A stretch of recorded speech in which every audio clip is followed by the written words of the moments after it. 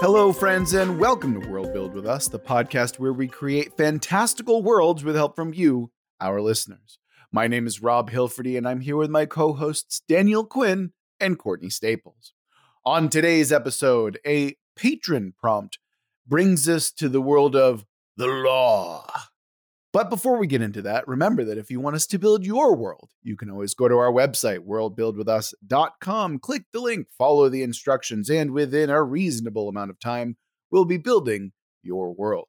If you want to follow us on social media, go to our Twitter over at Let's World Build. Or if you want to get in contact with us a little bit more easily and a little bit more directly, you can go to our Discord channel where we have all sorts of great discussions happening over there pretty frequently. Of course, if you're feeling particularly generous, like our patron Commissar Whiskers with their prompt today, you can go to our Patreon where you'll get access to patron-only exclusives like episodes, Discord channels, and double-length episodes, which is this one. We're going to get into it, but we're getting there. With all of the shilling out of the way, let's get into the prompt. Again, a big, huge thank you from one Commissar Whiskers, longtime patron, longtime listener.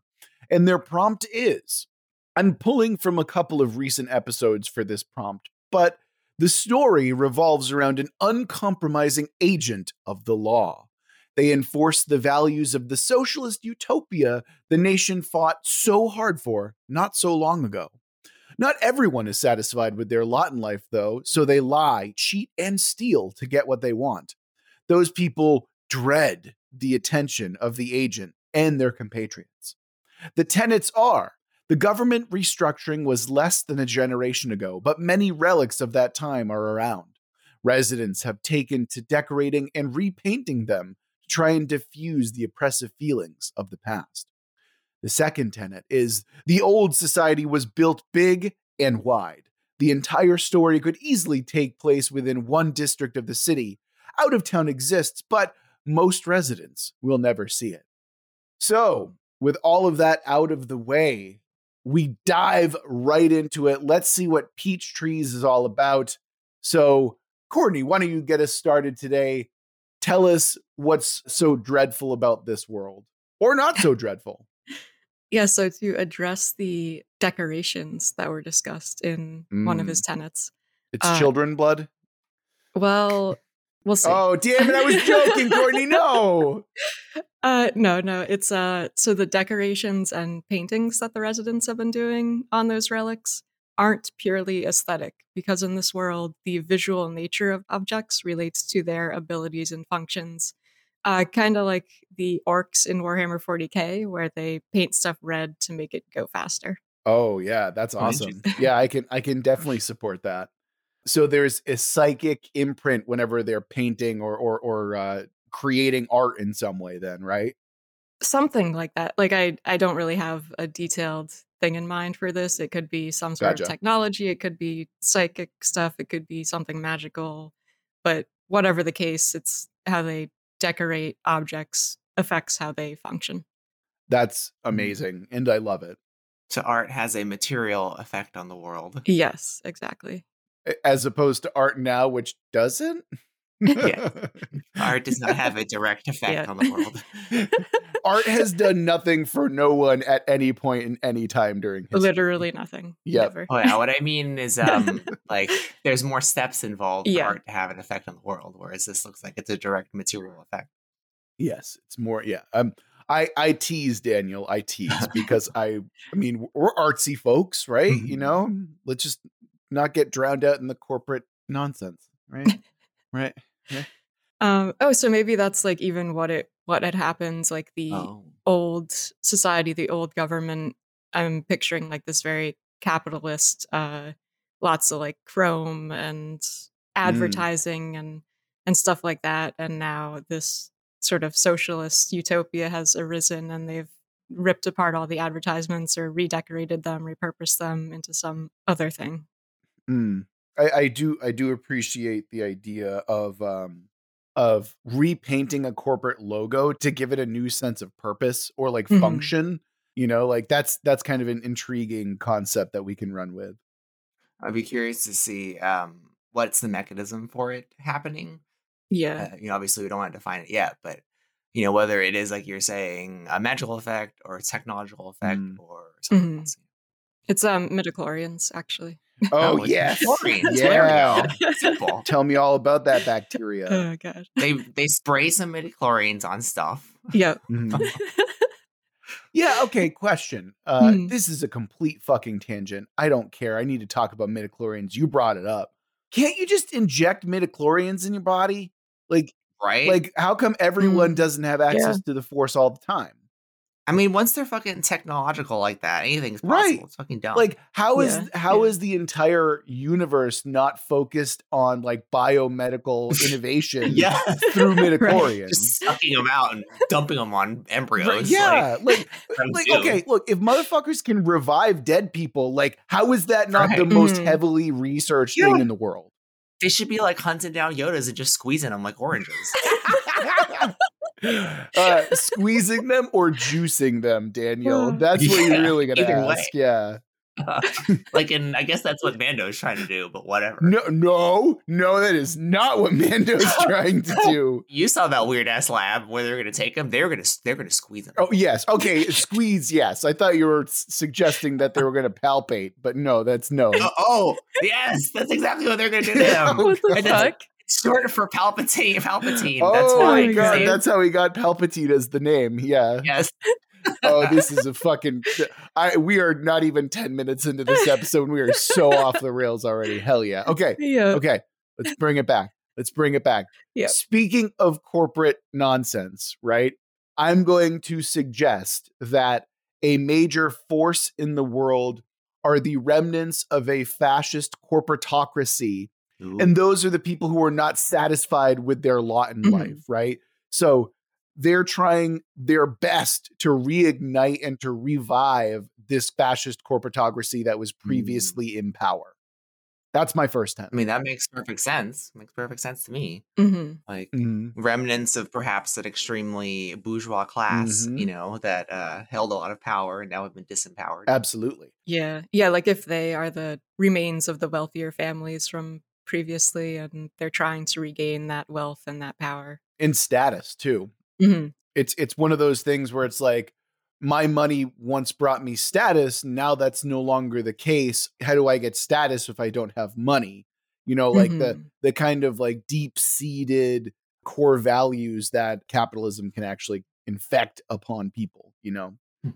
That opens the door too to some interesting, like if you had a terrorist faction and this were more of a communist society instead of like purely socialist one, you could have like factories that the government has reclaimed that they're attacking, you know, that used to be theirs. Oh, yeah. Like that's kind of the underground movement, you know? Okay, so there's a big movement in conservatism to suggest that conservatism is the new punk rock, which is what? Oh, yeah. What? No, it's a complete load of shit, obviously, right? Because interesting. But I like the idea that like the rebel force are actually the bad guys in this one. And it's like, no, the rebel force actually just want fascism back. So the rebels aren't always the good guys here. You know, what I mean? It's an interesting reversal for sure. Yeah. Like I think that's kind of a fun conceit that we can mess around with as well. I mean, you could even, depending on how you wanted to write it, like one challenge, for example, would be, because it would be kind of like an Ayn Randian task of making the rebel capitalists somehow very sympathetic and their cause interesting enough that you sympathize with them. Like that would be a task and it would be very interesting to do. Not to say that's what we're doing, but I mean, like that would be like a cool challenge. No, I'm right there with you. Like, I think that is an interesting conceit. However, my brain is just like, no. Yeah, I don't think we want to do that. Like 404, like hard. Really, you know. Yeah. Although, I mean, realistically, right? Like, I think there's a fairly simple way that you can square that in that the traditional sense, right? Or like the traditional trope is rebels are the good guys, right? So just by introducing a rebel faction implies, okay, we got to pay attention. Okay, so underdogs, right? Right, exactly. And then like maybe part of that narrative conceit or the fun part of it is just, oh wait, no, they're awful. Like they're really, they deserve to be put down in a rebellion. What? Yeah, no, I do think that it would totally work if you like start telling the story from one of their points of view, and then at some point reveal like, wait, you're just doing this because you can't like shit on poor people anymore? Like that's why you're doing this? No, it's the natural order must be restored. And of course, their natural order is one of hierarchy. So, you know, kind of have to have that. So that, that's a fun way that we can do it. Actually, if this were a narrative conceit, you start with like younger people who are like, oh, I guess this socialist utopia is kind of cool. But then like there's underground rumblings and there's just the allure of rebellion is enough to get them like looking at it. Right. And then they fall into the movement and then they suddenly realize, oh, fuck, this is awful. This is not what I want at all, actually. Yeah. I could also see it like this faction relying on what I brought with mine about the aesthetics. If they're like, how normally it would be like you would find these like rebel graffiti things all over, or like people trying to create art as part of a movement, but these people are actually scraping away stuff to reveal like the advertisements and the logos and all that. Oh, that actually is power, you know, like, because then their weapon might be propaganda, like painting back the ideas of capitalism into the environment. Yeah. Yeah. Well, I like the idea that it's not painting back, it's stripping away the artistic covering. Oh, because maybe their method is opposite, you know, like they're taking off. Oh, I see what you mean. They're taking the art that's been drawn by the socialist utopia. Exactly. And then like, you know, taking a chemical stripper and just like scraping the paint off. So, oh, that's really cool. Yeah, that because it's nullifying an artistic expression, right? It's not adding anything. It's removing. Yeah, which is exactly what capitalism is. Oh, it's beautiful. Yeah, it's that's a great idea, Courtney. Absolutely. Yeah. Daniel, we're transitioning over to your first tenet, sir. What do you have for us? I just wanted to add clarity because one of the things I could see easily happening, which neither of you have gone that direction, which is fun. One of the things I could see happening is like saying this utopia is actually corrupt or has some dark seed in it and it's actually bad, or saying this is a Judge Dredd post-apocalypse, blah, blah, blah. What I want to say is that this utopia actually is a utopia. And as far as it has achieved things like post-scarcity, it is not governed corruptly. I mean, I'm sure it has its problems. And like we were saying, there's clearly like a budding remnants of its past that are haunting it. But I want to establish that this is a good place that has achieved something good. And I would go farther to say it's not just socialist, but it's communist. Oh, wow. It's kind of funny because I definitely had just assumed that it was good. But I appreciate that you brought that in as a, like, this is factual. Yeah, so I also actively didn't want to, like, say, oh, it's a corrupt, like, no, because that's been done to death. Exactly, but also, it's like, it's far more interesting because now, this isn't a tenet of mine, but it was certainly something I was thinking of, right?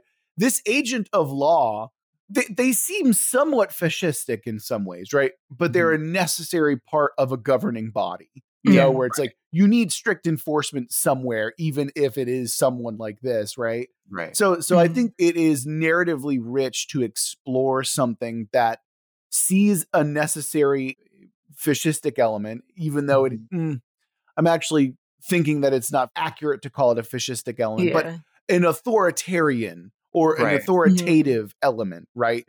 Oh, yeah, that's why I want to short circuit the possibility of saying like, oh, the way this perfect society is maintained is this fascistic figure like sacrifices people, like something like that. That just is not really a utopia. Because you know, you have the Star Trek episodes where there's very paradisial kind of worlds, but they have some hideous, like totally unacceptable thing that maintains them. Like, I don't want that. So whatever this law person does, like, sure, it could be brutal or it could be like very authoritarian, but I'm hoping that it's not like fundamentally unethical, you know? Right. And that's kind of what I thought was narratively rich and exploring was the kind of conflict that arises where it's like, we have these ideals and they try and uphold them, but they're also like on that border. It's like, sometimes you can't always do that.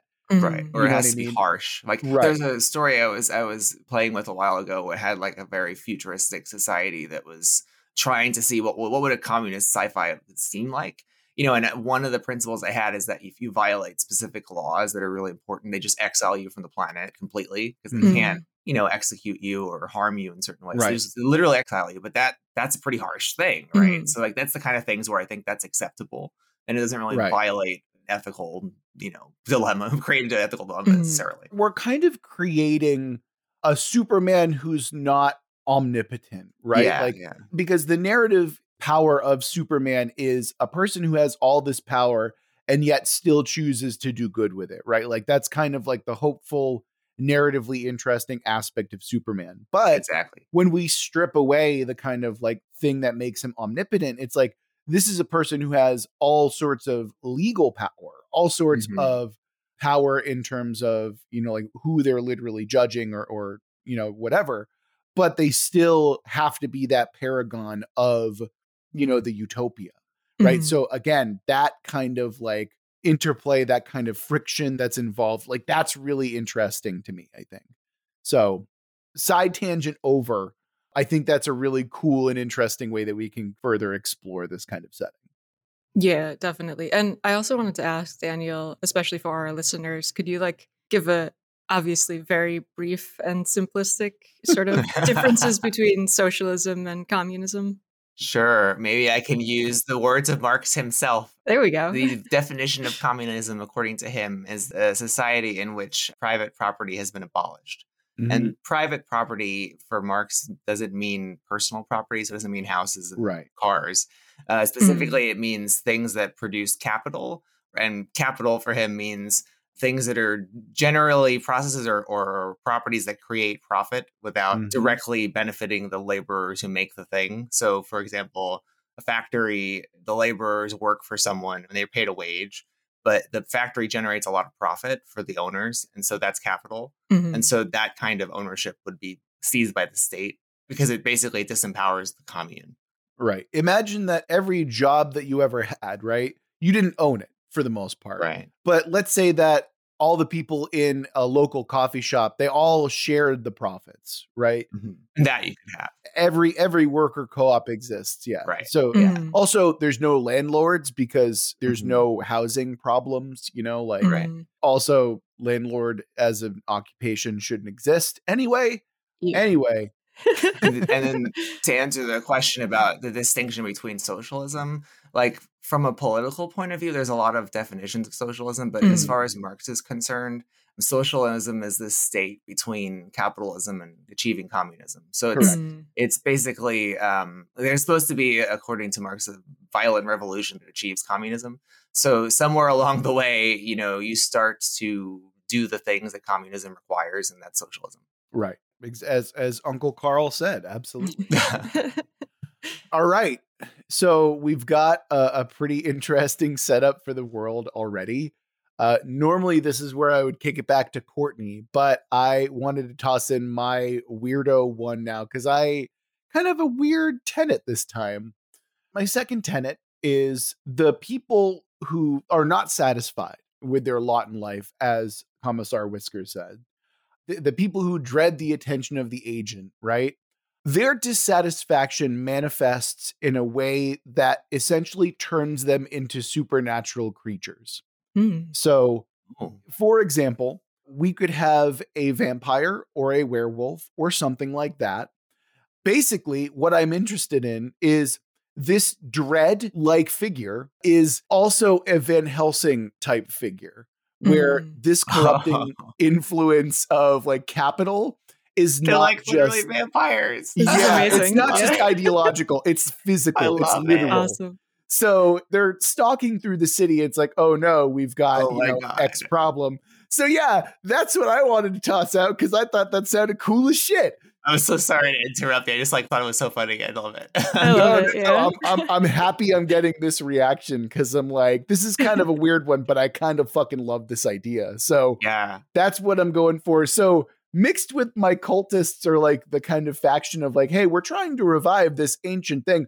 It's also like they're trying to revive ancient vampires or mummies or like an ancient society that has like all sorts of supernatural monsters. The concept of capital. The very concept. Oh, I love it. Yeah. The parasitic ideal underneath it all. Correct. Yeah. Yes. And when I say vampiric, right, or like when I'm suggesting supernatural, I would like an updated look to this. So it's not like a traditional vampire with fangs or something like that. I'm thinking like a vampire who has the tropes of the vampire, but like updated for more modern sensibility. Yeah. There's so many options there. Yeah. Right. I want to keep it loose and open because I think that's a cool idea. But that's what I want to toss out. Because now I'm like seeing, oh my gosh, like what's the art style? Courtney, you can give me a hand here. That is it Art Deco? That's kind of like the Ayn Rand style. Yeah, Art Deco. Yes. Yeah, I'm like picturing fucking Art Deco vampires. Like I love it. Yeah, hell yeah. I feel like Art Deco vampire is something that you could put into a fucking AI generated. Can we do that right now? I'll fucking do it right now. Go for it. Yeah, let's see what happens. All right. So yeah, I mean, mine's real simple, if not a little bit weird. So Courtney, now we'll get back to you in our regularly scheduled rotation. What do you got for us?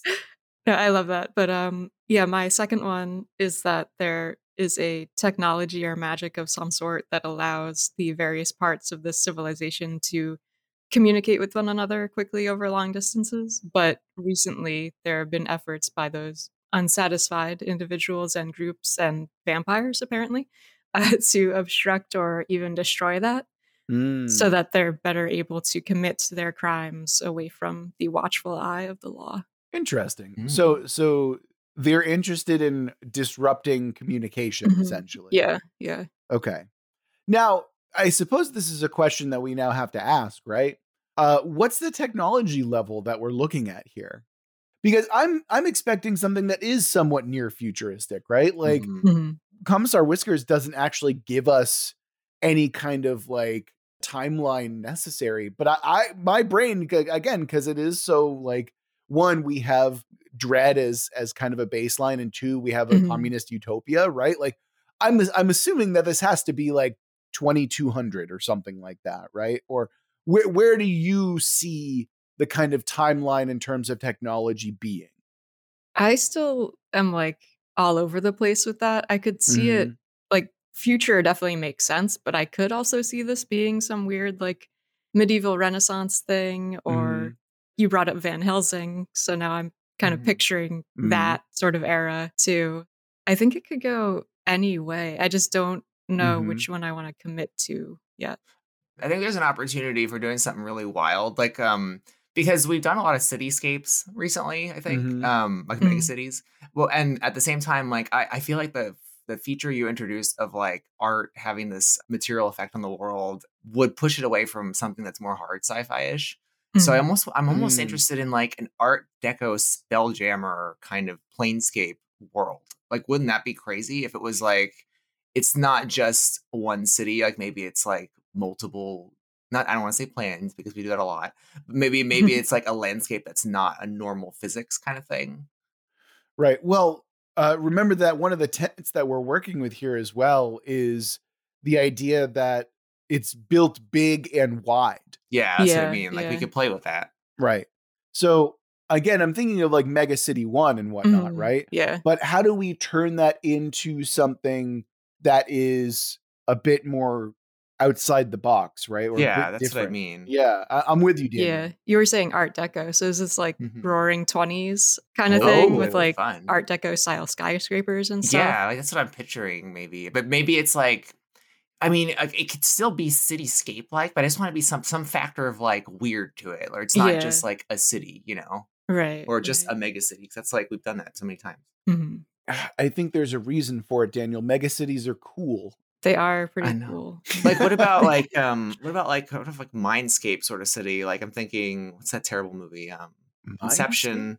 You know, where they like have these wrapped around, like a wraparound. Okay. So maybe a city on like a like a Ring Worlds kind of thing. Yeah, we never one of those. That's what I was thinking. How did you pull that right out of my head? That's exactly what I was thinking. Something weird, because that at least is like a giant ass circle. It is broad. They built broad. You know, it would be the grounds for post capitalism, because that would have required some insane capital to build. Well, okay, let's keep Art Deco in our minds, though, right? Like, can we use that as a kind of like aesthetic veneer? Yeah, that's what I think. and then apply that to like Ringworld. A Ringworld? Yeah. I mean, I'd be into that. You could even have like the sun, quote unquote, in the center of it because it literally is. But like from a fantastical perspective, like they're kind of removed from that concept. It's an artificial sun, by the way. It's not an actual sun. Yeah. Nice. Yeah. I'm cool. Totally okay with that. Yeah, I think that's cool. Yeah. All right, cool. So we have like roaring 20s aesthetic with near future technology, right? And we can justify that by saying, well, this is sustainable long term. And the ways of the past of corporate greed and consumption led to unsustainable forms of technology. So you could also have it be this interesting dichotomy where using high tech is actually seen as somewhat taboo or seen as like morally unjust in some way. So if that's the case, then you'll have like this agent who is like, oh shit, I have to use this technology because the bad guys are also using this technology as well, right? It's not an arms race necessarily. It's just like maybe there's like a cap or a ceiling to what we're talking about here. Is that interesting to y'all, or is that something that's just like whatever? Maybe we can be more specific, like maybe specifically technology of production as opposed to like just high-tech stuff, as opposed to like a laser gun, using a factory or some large scale thing. Well, that's more in line with the concept. Right. I'm just thinking like in Cyberpunk, for example, right? Mass consumption leads to cyber augments being everywhere and commercialized and stuff like that, right? To the point where you're going to get defective parts that crap out on you. And so if you get these new branded eyeballs, you will go blind unless you replace them over time. It's about mass consumption that is not helpful in the long run. So if we apply that here, it's like, yeah, we don't have cybernetic implants, even though we have the capability of creating something like that. Oh, so maybe not mass-produced products. Like yes, exactly. So like if you have a cybernetic implant, it's because you had like a life-threatening injury and this was the way that you had to be saved or something like that. Where the technology exists, it's just used judiciously. It's used properly to the point where it's not like, oh, it's a fashion statement. That would make craftsmanship more important, right? And like kind of back to Courtney's point, like craftsmen make individual things. Yeah. So it could be still be high tech, but it wouldn't be like mass produced. Say like you have a craftsman produce a thermal jacket that someone wears for cold weather, right? That one was made specifically for you or for a small set of people. Whereas there are factories that could generate 10,000 of them, but we don't use them that way. Another way to look at it too is like if there was that technology for automated production, but it was repurposed to actually make things that last as long as they should. Yeah. So like instead of the forced obsolescence of like, for example, today's capitalist world, where, we have the capability of making products that last for fucking ever. But because of greed, they basically make stuff break after a certain amount of time. Right. So if that was like turned or force you into a subscription service. Right. Exactly. Like, appliances have that shit now. I know. It's like, what's going on? Jeez. Anyway. It's fucking great. Yeah. But so if they actually use that in the way that it should be used, which also then leads to like people then have more free time to pursue stuff like the arts and creative pursuits because they're not constantly, working towards buying the latest whatever. Yeah.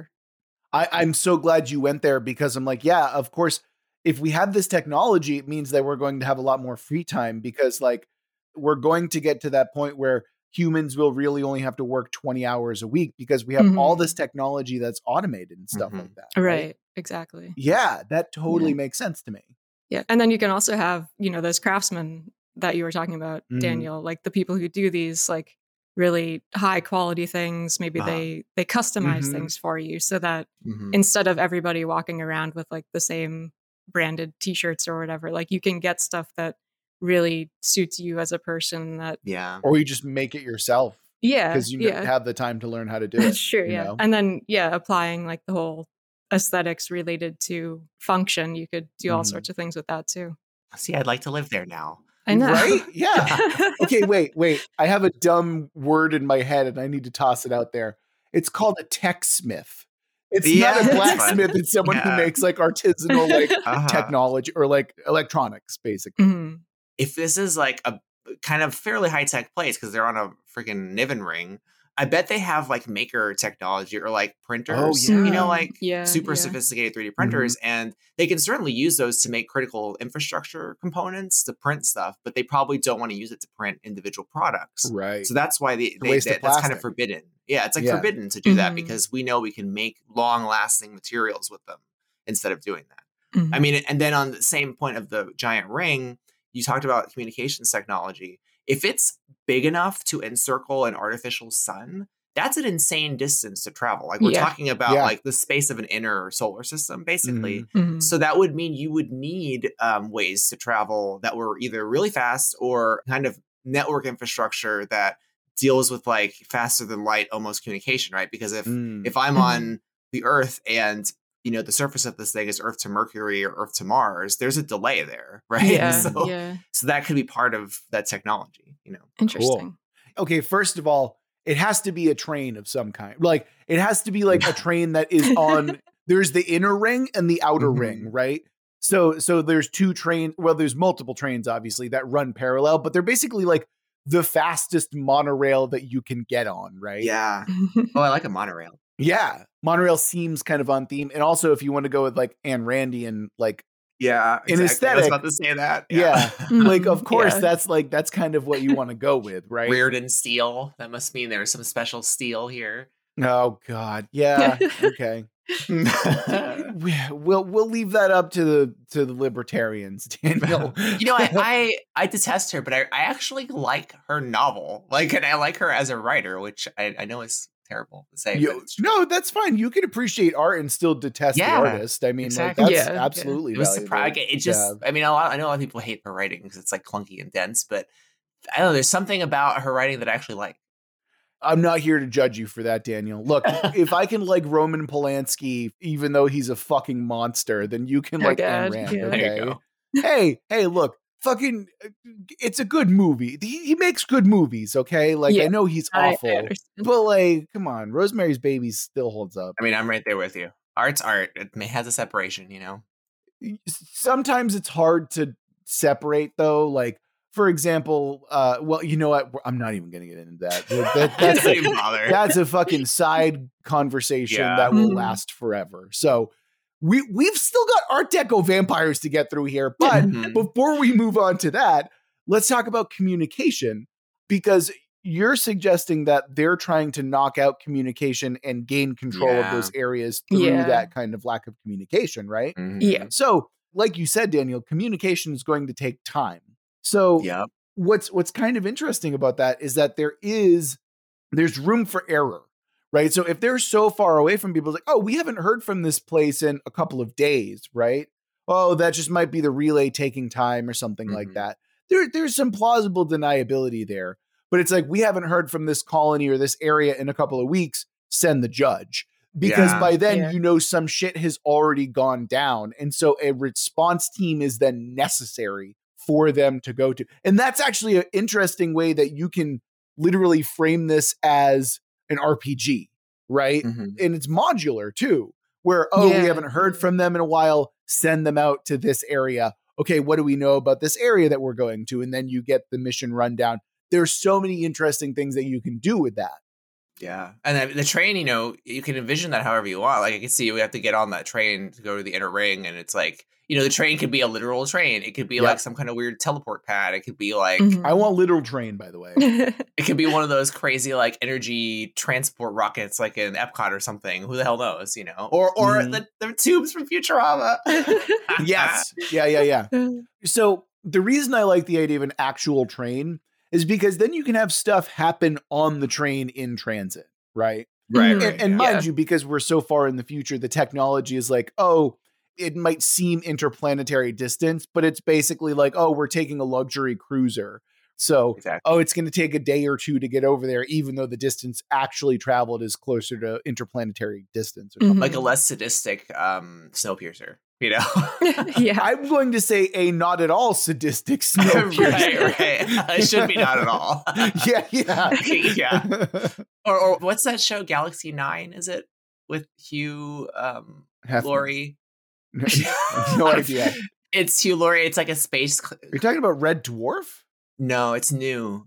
It's it's like what's the word for like a fancy plane, like a something liner or a fancy cruise liner? Cruise liner. It's kind of like a cruise liner. Is that what they're called? It's called Avenue 5.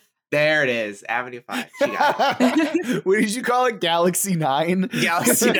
Close. Close. That's what I was picturing when you said like a nice, pretty train, monorail. Yeah, like that's what I'm interested in, is this idea that it's like, because I was thinking about this when I was traveling recently, right? Where like I went to Europe, and back in the day, in order for me to go to Europe, I would have had to have boarded a cruiser and spent like several weeks just to get over to Europe, right? In order for me to get over there and have my vacation, like a week or a couple of days. And that idea kind of fascinates me, to replicate that, but over like interplanetary distances, where you can have your own little mini adventure while you're on the train, hobnobbing with people as they're traveling. And it's a glamorous thing as well. There's a lot of interesting stuff that you can do with it. I also like that it brings focus onto what in this setting would definitely be public transit. Yes. As absolutely. opposed to private vehicles. And I do think that's kind of key for the setting, this like communist utopia. I also want airships, because this is Art Deco. Ooh. And I feel like it fits. That's for short distance travel. Yeah. So, yeah. Like long distance travel, you got to hop on the Lightspeed train. Yeah. Well, not Lightspeed, but you know what I mean. Well, actually, it could still be Lightspeed, technically, I guess, right? Daniel would tell me all about that, I suppose. Daniel, you've been summoned. I mean, you would probably have, for the long speed, the train, I imagine, is like supra light speed, so like slightly faster than light speed, but then like interplanetary would probably be like low light speed, Okay. We'll have to do the math on this later, but like from here to Mars, going light speed, how long would that take? Oh, I can look that up, but just by comparison, just remember that like light takes like 8 minutes to get from the sun to us. So it's not huge, like if we're going at light speed. So right. I mean, I feel like I can look it up while we're talking, but I feel like if our rail works by light speed, then we could probably get throughout the solar system pretty quickly. Right. And then sublight speed would be your airships, I guess, that take months and such to get from A to B. Right. So I'll do some Googling in the meantime. Okay. Let's see. Yeah. Well, unfortunately, Daniel, you're the last one with a tenet. Oh, okay. So 3 minutes. 3 minutes. 3 minutes? That's pretty quick. To Mars, yeah. Oh, wow. That's okay. So we're actually sublight speed then. Yeah, so we don't need to be that fast. We don't even need to be light speed then. Yeah. Right. Yeah. Cool. That's good, because then it actually makes it easier to deal with. We're not dealing with like contradictions. Exactly. Okay. Well, that's good. Yeah, we're sublight speed here. So it'll take like, I don't know, you want to say like 2 weeks to get to Mars, something like that? Yeah. So then we've got like some sophisticated spaceship kind of monorail deal. Right. And I'm talking like distance, mind you. It's not like actually going to Mars from here. Because remember, we're all in one big rim world here. We're all in a big circle. Even if you made that a flat plane, I can't imagine it. I mean, I could be wrong, but I can't imagine it extending beyond Mars as far as point to point. Right. So this is probably like the furthest we're going to have to travel. Exactly. Right? Yeah. Okay. Great. Look at this. We're doing science over here. All right. So Daniel, go ahead and knock us out. What's the final tenet for this episode? I had one, but I want to give everyone an option, because I feel like it could just not be worthwhile. So I'll give you an option of 2, and you guys can decide which one you want. Okay, well, hit us with the one that you don't want to present to us first, because that's frankly what I'm more interested in. Because you know me, I like the challenge of forcing something to work. So, and now the key word in the sentence is not meant to be taken literally. So what I had was an alien threat from outside the society threatens to destroy their way of life. So alien can mean foreign in some way. Interesting. And the second one, alternative to that, because I'm thinking about the law, is that perhaps the law is substantiated in some form of artificial intelligence. Oh, okay. So alien, of course, being metaphorical here, or perhaps literal. Whichever one makes sense for us. Right. Where I am, I would prefer a metaphorical alien. Yeah. I don't know about the rest of you. Yeah, I think so. Probably, yeah. Okay. So why don't we combine those two, Daniel? Why don't we have the existential threat, the alien force, be a threat to the AI law that's going on, or something like that? Maybe. That's kind of neat. Yeah, I think that's kind of a fun way that we can kind of approach it.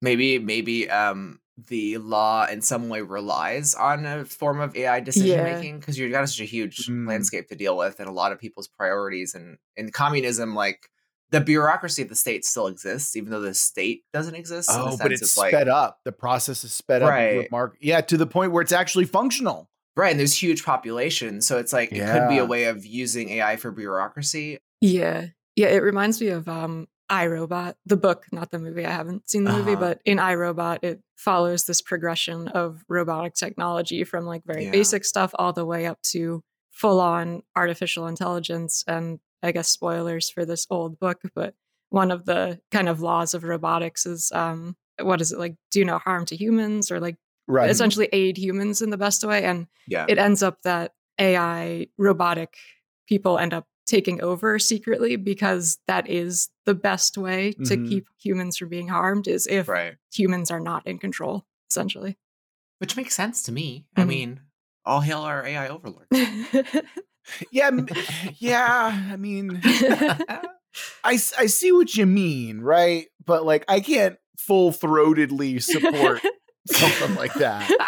I mean, I could see in this world, because it's so complex. Like we're talking the surface area of the inner solar system. That's insane. That's bigger than the sun, right? Yeah. So if that's possible, like in order to coordinate that and to not have like interstellar fiefdoms, which is what would it devolve into, you'd probably need some distributed intelligence. But that also points back to Courtney's technology that makes the communication almost instantaneous. True. Yeah. Because in order for the AI to operate on that scale, to be able to communicate with itself as one thing, you would need faster than light communication. Yeah. So that must be how it functions, you know. So disrupting it would be disrupting the law. Ooh, I like that. That's good. That's I like awesome. that. Yeah. Yeah. So again, you're taking anarchists, you know, but they just happen to be fascist anarchists. That's all. But like knocking out communications is a way to knock out like law. Yeah. The law. Yeah. Or the superstructure that protects, that makes the law have physical. Because like in the communist state, you don't reinforce class through violence, which is what we do now. Like if I steal from someone, the way the state enforces that, the way the state enforces that is through violence. So in this society, I don't know how they enforce things, but it seems like the AI intelligence is what does it. That question will be answered in the next episode, I'm sure, because that's something that we definitely need to talk about. Because I agree with you entirely. Because if we're going to have a utopian society, then rehabilitation needs to be the ideal, not punishment, right? Yeah. Which means that you might have a rogues gallery of recurring villains or something like that. Oh my God, that's great. Yeah. Or alternatively, you can actually have redemptive arcs, or you can have villains who come back and aid people in the actual good because they actually are good. Oh, I love that. Yeah. There's all sorts of things that you can do with that. So we'll talk more about that next episode though. Yeah, I really like that. And too, I like the idea that AI is so necessary for keeping the law functioning, because when you do have something like this large and you're trying to enforce equality and egalitarianism, like you need something to notify you of like the implications of every single action. Like if you do X over here, how is that going to affect this group of people over here? And it's sort of like impossible for like a human to keep all of that in mind. But when you have this AI that's overseeing everything, it actually makes that possible. Yeah. Like I said, it makes bureaucracy go from like a process that takes months or weeks or even days, and it simplifies that down to seconds, right? Yeah. So it allows bureaucracy to function because it removes that human element, that human error, all that good stuff. Yeah. But we still have to figure out what the alien force is that's interrupting this AI thing. Or do we want to just drop that entirely? I mean, it could simply be the corrupting influence of your rebel capitalists. I think that is foreign enough to the way it's set up to satisfy it. Okay. Yeah. It could also be like, I mean, I assume that given this civilization is established on this ring world around an artificial sun, like they must have originated elsewhere. So maybe the originator group is coming and they're evil space capitalists or something. Oh, you mean the original society that preceded this? Oh, that's interesting as well. I mean, that could, I think that ties in, it dovetails, right? Because we established that the rebel capitalists are essentially trying to resurrect that, right? Right. Yeah. And now, again, we're bringing it back to prestige television. This is something that is hinted at in season 1, but doesn't actually start to happen until like season 3 or 4. Okay. Yeah. So we're still in season 1. Let's focus back here. Okay. I love this. I love this setting so much. I'm very excited about this. Let's go ahead and do a quick recap. So, Courtney, you started us off today. What was your first tenet? Yeah, that was that those decorations that residents have been creating on the relics mentioned in the prompt aren't purely aesthetic, because here the visual nature of objects relates to how they function. And I brought up the example of the orcs in 40K where they paint stuff red to make it go fast. Right, the log. Absolutely. Okay. Do we feel like that's been satisfied enough? I don't think so. I think we've talked a lot about how it could be used, and like we tied it in, Rob, with your idea for the sort of rebel group. But I think we could build on that more. Let's make it a little bit more impactful to the setting, right? So how do we do this? How does this impact everyday life? I mean, one question I have is like, how does it actually work? Like, yeah, I guess like, that's an issue. That's my first question, you know? Well, what I suggested when Courtney originally brought it up was when you're painting or when you're creating this artistic expression, you're infusing it with intentionality, right? So when you're creating something, you're also like giving it purpose, and you know, like you're suggesting that, oh, this color will make it faster, make it stronger, do something like that. And it differs depending on how you express that, right? It's pure artistic expression. I mean, the question I'm more asking is like that. I think that is helpful in knowing how it functions, but like, how does it work on a more sci-fi way? Because we moved more close now to something that has scientific explanation, right? So I'm like wondering, does it derive from some bizarre technology? Like, what is its basis? That's my question. Right. Yeah. Well, remember that we're not entirely science-based here, because we do have my supernatural kind of creatures as well with the corrupting force. Yeah, I was going to say, like, maybe that ties in too. Like, yeah, I was going to... They're like being corrupted by the stuff related? that they're actually seeking, like the wealth, the capital, the greed and such. And this is like the opposite. Okay. Yeah. That's what I'm curious about. Like, do they have like the common origin, and also like they may not be obvious what the scientific explanation is to people, but if we do have a Niven giant space ring, that means that we're setting this in a sci-fi. So we have to have some sort of like commentary. Well, it could be sci-fantasy. Just tossing it out there. But well, okay. So all right, let's think about it this way then, right? Is the paint? Well, I don't like this idea because it kind of takes away from Courtney's thing. But like, I like the idea that once the paint is stripped away, that's where corrupting influence starts to creep in, right? So you start to see people who are afflicted by unpainted areas become supernatural ghouls or zombies or monster, whatever, right?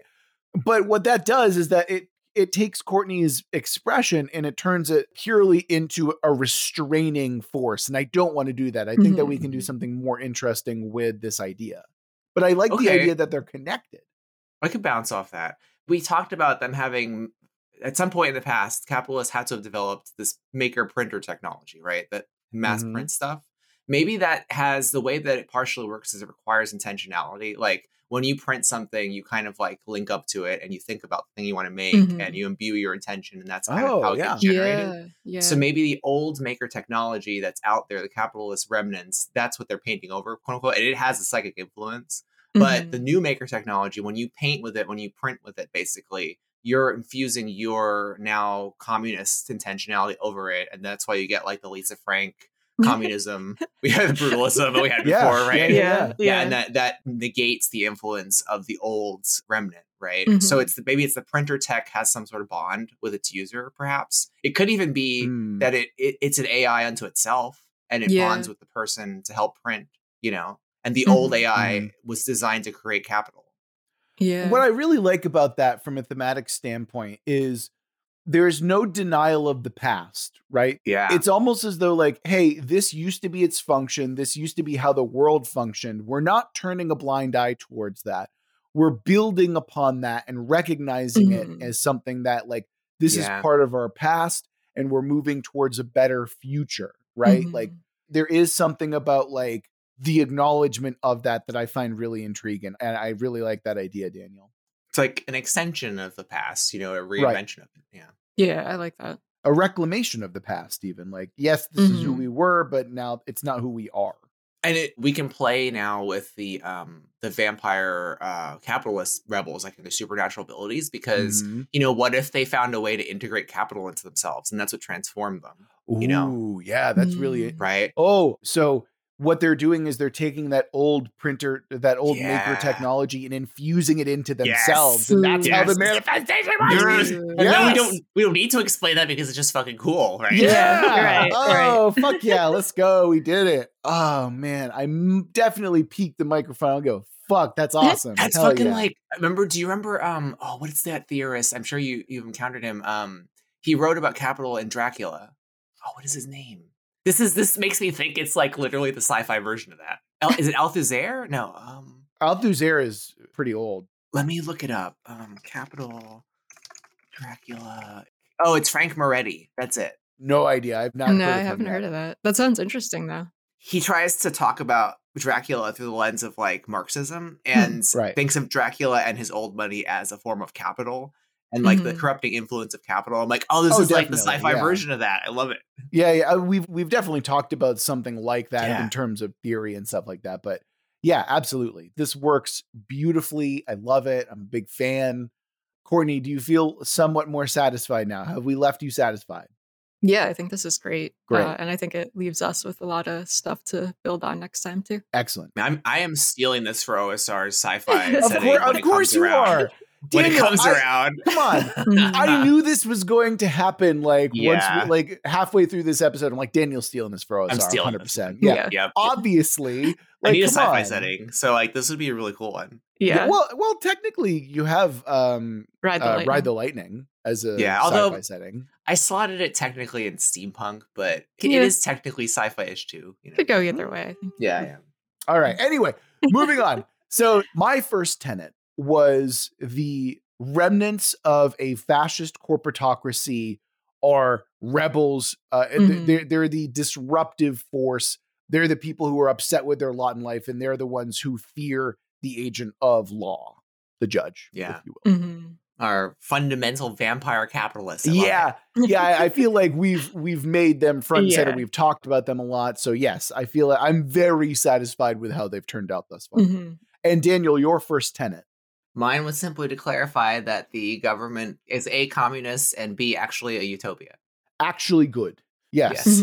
Absolutely. And then I think we looped back around to, I actually stole the center spotlight because my second tenet was the people who are evil corporate fascists, right? Their greed, their vices, all the bad stuff within them manifests in a way that creates a supernatural being. So I use vampire as kind of a shorthand because it's culturally easy to kind of click to, but like realistically, it can manifest in a number of different interesting and weird ways. So that's my second tenet. Yeah. I can't wait to explore that one. Yeah. I mean, like, again, I wanted like the law figure to kind of be like a Van Helsing as well as a Judge Dredd. So yes, I think that'd be really interesting. Sci-fi Van Helsing is cool. Yeah, absolutely. I thought that'd be really cool to see. I never think I've seen that before. Have we seen that anywhere? I'm sure it's been done. I'm sure I've never seen it somewhere. myself. We're just not aware of it. You know? Yeah. Actually, if you've heard about something like that, tell us about it by sending us a Discord message or emailing us, whatever. It's all good. So, Courtney, your second tenet, remind us. Mine was about the communication. There's something that allows for rapid communication over long distances. But recently, the unsatisfied individuals and groups have been trying to obstruct or destroy it so that they can get away with their capitalist crimes. Yeah. And I feel like we explored that really well. It also pops up again in Daniel's second tenet, which was... And a couple of things that if alien or foreign threat threatens the society's way of life, and that the law is somehow determined by artificial intelligence, which we determined that technology, the faster than light or near light or faster than light communications, is necessary for the law to function as a bureaucracy, and that the monorail also comes out of that. Yeah, I think that we've managed to create a really rich, interesting setting thus far, and I'm really excited to see how we explore it more in the second episode. Yeah, I really love how this is going so far. It's very cool. Absolutely. So a big thank you to Commissar Whiskers for this setting. And to end the episode, we're going to roll for the twist. And the twist for this episode is... Please not anime, please. So our twist for this episode is now remove some blood sacrifice, aka make it nicer. Oh, interesting. Huh. I completely agree. Yeah. This is the anti-Courtney twist. Just like add some anime it's the anti-Daniel twist. Yeah. Yeah, so that's an interesting one. We get to make it nicer somehow. I think we kind of already hinted at that a little bit from our previous conversations, but I'm very excited to see what we do to reconcile this. That's going to do it for this episode of World Build with Us. Remember that if you want us to build your world like we did with Commissar Whiskers, you can always go ahead and email us or go to our website, worldbuildwithus.com, click the link, follow the instructions, and within a reasonable amount of time, we'll be building your world. If you want to come and follow us on social media, we're on Twitter at Let's World Build. Or you can come and join our Discord and chat with us more directly, where we will be more apt to respond to your questions and all that good stuff. You can come tell us all about everything. It's fine. Yeah, just come join our community. It's fun. It's cool stuff. And if you're feeling particularly generous, or you just want 2 episodes for your setting, or you want any of the other myriad fun things that we give our Patreons, you can go to our Patreon with a link for that in the description of this episode or over on our website. And with all of that out of the way, that's going to do it for this episode of World Build with Us. Remember that we love you very much, and we're going to get through this together. Until next week.